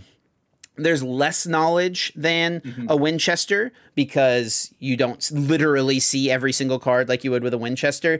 But there's also still like you have an idea of like, ooh, if I give them this really powerful stage 1, there's a chance they already have that basic because we're getting a little late here. I haven't seen the basic. So do I want to take that away from them? Or you can also remember, oh, I saw that at the bottom of a 3-card pile earlier that I didn't take. They ended up taking it. Okay, I know they have this other piece. I want to cut them off of not being able to have it. So kind of just fun ways to play with just a couple of people where just passing 10-card packs or 15-card packs back and forth would be a little bit, I would say, a little less fun. Yeah, I guess the only other way you could do it would be like 3-card packs or something, right? Like you have the stack of cards, you each draw 3, and then because that way you have enough first picks that your opponent doesn't know about. Sure. And they'd have like the knowledge of the 2 cards. But those other 2 ways are definitely like make things really, really interesting for sure, and definitely switch up the way you draft. Would it ever be possible to like you couldn't ever do one of those. Could you do those with like 8 people? That sounds difficult in my head. That sounds very I've hard. done a 4-player Winston before, which is Yeah. fine. I think once you get 8 people, though, there's little reason to do anything besides the traditional 15 card pack, because that's just kind of the tried and true proven way. I mean, I'd be down to experiment sometime, try it out the other way. I don't think you could do a Winchester. I guess you could do a Winchester with more than just 2 people. It would just have to be like the person to your right is the person picking the packs the way you've set them out. Could be kind of interesting. And then everyone at the table is still seeing all of the cards, right? I don't know. I would imagine you probably have never done a Winchester or Winston with more than 2 people, Joe. Only ever 2. Yeah. So let's take a quick little break from the cube talk here and get into everyone's favorite segment of the cast, of course, Guess That Flavor Text, where we pick a card, read the flavor text, and the other host usually has to guess what it may be. But of course, we have a guest this week, so it will be Joe's opportunity to guess along. So, Joe, I know you said you listen to the cast every single week. How do you usually do when it comes to Guess That Flavor Text? I'm hit and miss. I've had a couple early correct ones, but also a few flops. So hopefully I'm going to be okay here. So Joe knows how this game works, but for anyone listening along at home that doesn't, Azul and I will read this text off to Joe. He has an opportunity to guess it. If he doesn't want to guess initially, we have 3 different lifelines to choose from. If he guesses without lifelines, he gets 4 points. For each lifeline he uses, he loses a point. So we've got the 3 different lifelines being what set the card is from, what stage the card is, and then finally read an attack name. How you feeling, Joe? You ready? Go for it. All right, Azul, you want to read the card? You got it pulled up? Sure, I got it. All right. Fleeing a volcanic eruption, it settled on a snowy mountain. As it races through the snowfields, it sends up a spray of snow. Okay. Fleeing from a volcanic mountain. Wow. Volcanic eruption. Eruption. Fleeing a volcanic eruption, it settled on a snowy mountain. As it races through the snowfields, it sends up a spray of snow. Wow, that's interesting. Okay, there's nothing jumping out at me straight away. Sends up a spray of snow. Okay, I'm gonna go for let's go for what stage the card is. It is stage 1. Stage 1 Pokemon. Okay, I'm still not close to anything really. Let's go for read an attack name. Attack name is Smash Turn. Oh, okay. Interesting. Some hit and run stuff going on. Mm-hmm. Can I get it one more time? Your flavor text? Yeah. Fleeing a volcanic eruption, it settled on a snowy mountain. As it races through the snowfields, it sends up a spray of snow. Man, it's so strange. Right, it's hit, smash, turn, hit and run. Ooh, okay. How many points do you guys both have? We're both at 2. We're both at 2. So if you guess now, you would tie us. Okay. This is episode 20. So we're Azul and I have each had 9 guesses, I guess, at this point, because Andrew got one at some point. Okay. I think Smash Turn is a Alolan Sandslash, and that is a stage 1. So I'll go for Alolan Sandslash. Yep. That is correct. Congratulations, Joe. Sandslash, Alolan Sandslash from Guardians Rising. Yeah, that's actually been a card in my cube as well. Slush Rush. Yeah. I didn't read the card fully once Chip sent it to me, and I was like, okay, this will be fine. Like, I read the flavor text. I didn't read the attack, but immediately when I read the flavor text, I looked at the attack name. I was like, oh, he can probably get it off the attack name, because I think I would have gotten this. I've played this card in a deck before a long time ago. I was like, oh, the Smash Turn. It's like the only card I know that has Smash Turn. All right. Joe tied us up. Yes, he One did. guess. Congratulations, Joe, and let us know down in the YouTube comments if you are watching along at home. What's your score? Did you get this one right? Did you get it wrong? And yeah, congrats to Joe getting a couple of points here. Yeah, I thought this would be a fun pick because I'm sure this is a card. This is in your 2-player cube, isn't it? I believe so. Or you not your two, your all basics cube, I think, right? It is in the basics cube. There That's was a what I mean, time it was in the main cube as well. So you've been generous to me. This is a common cube card, this type of thing, like a decent little attack with an ability that can draw you cards. So I thought it was a fitting pick for this week's episode. So to close things out here, just for a few minutes, let's just chat about our kind of favorite cubes. We've talked about this a little bit throughout, or any other, maybe, I guess a good thing to do here as well would just be cubing tips. So if someone is maybe drafting for the first time, or they've drafted a few times and kind of find themselves ending up with not the strongest deck, what kind of drafting tips do you think you would have for someone when it comes to, looking at the card pool, trying to figure out how they want to go about building their deck? From me, I mean, the general laws of a Pokemon deck apply. So you always want to value very good supporters and search cards quite high. I think specifically for cubes, the value of recovery is massive. And I also think switching cards are very underrated. These are such fundamentals of giving you flexibility in the game. Oftentimes you'll only get 1 or 2 attackers that stand out above the rest. So having recovery for those is really huge. So I think those are things you really shouldn't underrate. Like a card like Clara, we see it in standard now again, and it's obviously a strong card, but it is bananas in cube. It's by far the best first pick, I think, in anyone's cube, no matter the power level, because it's actually so insane. So really have to respect those sorts of things. Keep an eye on your basic count as well, because you don't want to just have 3 Piplups and that's your gang. You want to have some other stuff here and there, because you still need to feed people prizes here and there where you get set up and do stuff. And yeah, I mean, it depends on the flow of the cube, obviously, but traditional laws of a deck are still there. I would also say that most people underdraft energy.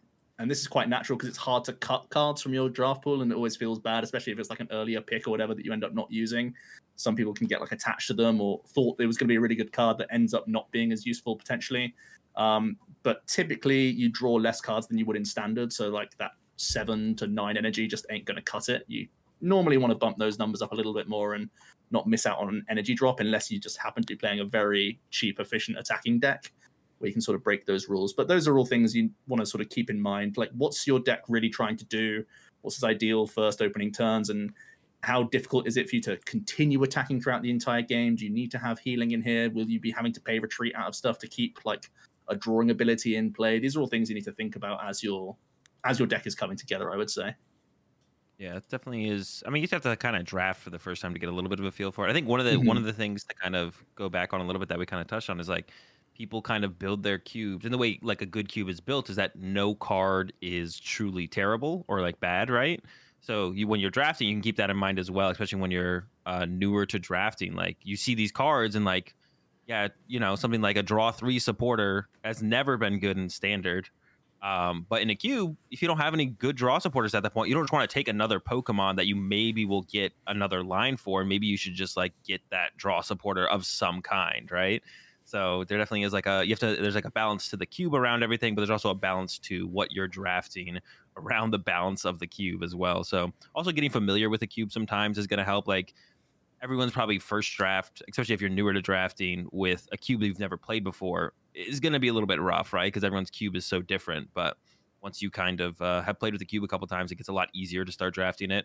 But yeah, just I think one of the biggest things, from what we talked about, is every card is in there, and generally if it's a good cube, no card is truly terrible. So you always want to kind of stop and think about all the different cards that you see for each pack.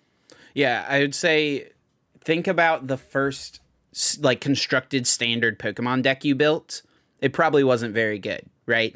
That would be true, I would say, for most, if not all, Pokemon players. The first deck you built without pulling a list off the internet.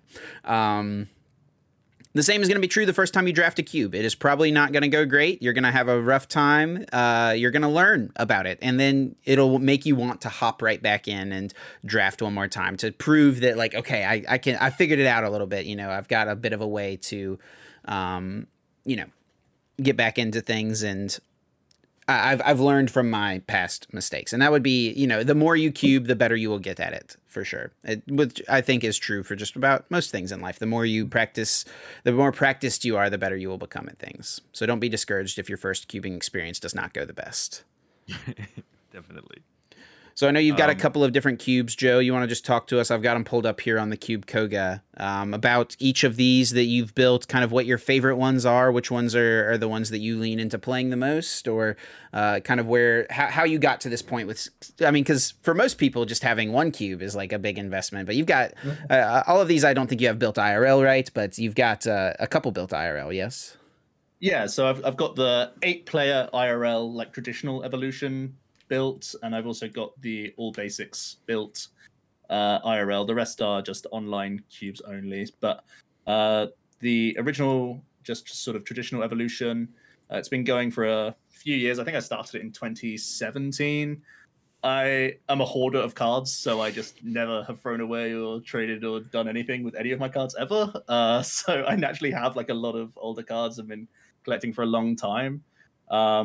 And this is trying to be quite a high power level single prizes, so it's quite fast paced. There are like 140 to 160 hit point stage 2s. One hit heroes are possible here and there. I've tried to have a ton of draw in all of my evolution lines, so no matter what line you're in, you're probably drawing cards and getting stuff done, which I am a big fan of. I think I've got a decent balance like into synergies as well, so just because you're drafting Megas doesn't mean you need to draft Venusaurs. They could be completely separate. You can splash them in with Lightning or Psychic or whatever else. I've got a lot of my sort of favorite evolutions in there as well. It's not a strict singleton. There's a few 2-ofs. Sometimes that's for balancing reasons, just for how high a power level I've put on things. And I've got also like a high count of like N style supporters and ball search as well. So I want it basically to reflect kind of like 07, 08 kind of feel, but obviously a much higher power level than that, when 07, 08 was a lot of stage 2s and stage 1s roaming around, and I've already pushed it down that direction where you're basically rewarded for evolving. Just a ton of draw in there as well. So that's kind of the main emphasis I've gone for here, where there aren't many feels bad cards in here. There's not much like early disruption. There's not like let loose. There's no red card. There's nothing like that. I've tried to have as much of a feels good cube as possible, really, where it's just good, clean fun, and N is really the only disruption, which both players are kind of in control of. And that's what I was looking for with that one. And then the all basics cube is very different entirely, where it's a real long slog, where, like I said, as Chip knows, hour-long games are pretty common, I would say. And it's a tactical back and forth. Things don't necessarily snowball out of control, where because the hit points and attack damage is in a range where every single turn you're getting that energy drop down, you're never really running out of attackers here or there. I give everyone Swoop Teleporter for free as well, so you can jump in and out into different attackers. So there's a lot of variety going on. You can easily end up having like 15 different Pokemon in your deck, and they'll be situational at times, useful setup mons here and there, different type coverages going on, just a real back and forth, and you can still carve out some synergies here and there. And it's gone through a few different balancing phases. I think it's at a reasonable spot right now. I'm still actually hoping for more cards to be released. I think realistically, I'm looking at like stage 1s these days of evolving stage 2 Pokemon and hoping they're interesting enough, because that's kind of the power level that I'm at, where I think 140 hit points is an anomaly of like the highest hit points, and 90 hit points is the lowest. Yeah, I think Steelix Prime is my highest hit point Pokemon, and like a Venusaur as well. So it's kind of around that EX era and the Diamond and Pearl era for the majority of these cards, I would say. And it's just, although I don't think the draft is that much fun, because everyone gets a very easily functioning deck, and because it's 4 players, you see a pack enough times to get things going like pretty easily. It's meant to be a very consistent experience. The gameplay is really where I think this one shines. Okay. Definitely. I was gonna say, I'm just curious. What is your outside of your cubes? What is your favorite cube that you've played with? I've played a lot, you know. Let me look at Cube Koga so I'm not missing anyone out. I think one of my favorites is it's a Delta Eevees cube where there's a big emphasis on evolution Pokemon. So there's like a ton of Eevees, and I think everyone gets a free Eevee here and there. And that's entirely focused on the EX era. So it's quite a low power level, again, like quite long games. That's kind of what I'm a bigger fan of, where you have time to come back into the game and you can carve out like long strategies everywhere. And they have a few interesting like custom cards as well that allows you're allowed to evolve in a mutant way exactly for Delta Pokemon. So it's traditional evolution, but Delta species Pokemon can mutant their way up into lines as well. So it's got that interesting splash of like best of that era, as well as having a more consistent like evolution line here and there. So I think that's one of the most interesting ones. We did it for a Champions Cube, and I think I built just a big basics deck, actually. I completely ignored the fact that you could evolve in a mutant way. But it was a fun gameplay element, I think. Yeah, it's a cool one. I'm looking at it now on Cube Koga. I've never seen it, and it looks like one of the more popular ones as well. So definitely We've done it in the league a few times for sure. Yeah. Seems fun for sure. Very cool. Yeah, I've done a few different cubes, like I said, and I don't really like. I think like the chaos cube way is my favorite because it's the one I ended up building, and it does put the highest emphasis on drafting, which I think the gameplay is fun, obviously still, but I think like that is the thing that differentiates it from just playing a constructive format, right? Because if I just want to play like a really fun game of Pokemon, I've got like all these old decks and stuff that I can play, like 06 or 2010, whatever. There's a lot of fun, different ways to, and I guess standard, whatever, but probably not. But cubing, yeah, the thing that makes it different is the drafting process. And so since the Chaos Cube puts the highest emphasis on drafting, that's kind of what I have leaned into. But I would say just like cubing in general is a ton of fun. I'm always down to try other people's cubes. One of my favorite things I've said a few times is just how unique each different cube can be depending on how the curator has built it. And so just trying a bunch of them out is just something I'm always looking forward to. Joe's Big Basics, when I did that at EUIC, it was the first time I'd ever done a cube like that. And I did not have a good draft because I didn't really, I'd never done something like that. So it didn't go very well. And after it was all said and done, I was like, I want to try this again. I want to get back into it and try to give it another shot to show that I can, build something a little bit better than the first one I built for that. But yeah, Joe, if you want to talk, we've talked about the Cube League a few times here. You mentioned it earlier on. If people wanted to get more involved there and learn about it, how would they go about doing something like that? I'm pretty sure the Cube Koga is essentially the only website you need to know, because I think under their content section, they have links to all of this stuff as well. It shows you the Google Drafter. It gives you other content based around Cube. There is a Cube specific podcast as well. I don't think they're running anymore, but it still has a ton of great podcast information. I think it was just done during COVID actually as well. So very recent and up to date from very experienced Cube people. So cubekoga.net is literally the only website you need to know. And then the Cube League Discord, I can either link to you or do something like that to let people get in there straight away. And yeah, there's a ton of conversation about Cube, not just playing itself. And they've got some great organizers making sure there are lots of cubes running most weeks. Sweet. Azul, any other thoughts on cubing? No, I think we covered most things. Everything I want to ask Joe, I think I did, and things that I was curious about. Yeah, no, and I think this will be got a lot of information out there. I'm sure a lot of people had no idea about. I didn't know about Cube Koga. I just went and looked on the site right now. There's a lot of cubes on there. I've spent so long on this site. Joe also has several videos on his YouTube channel. They're all linked here in the content section of the Cube Koga,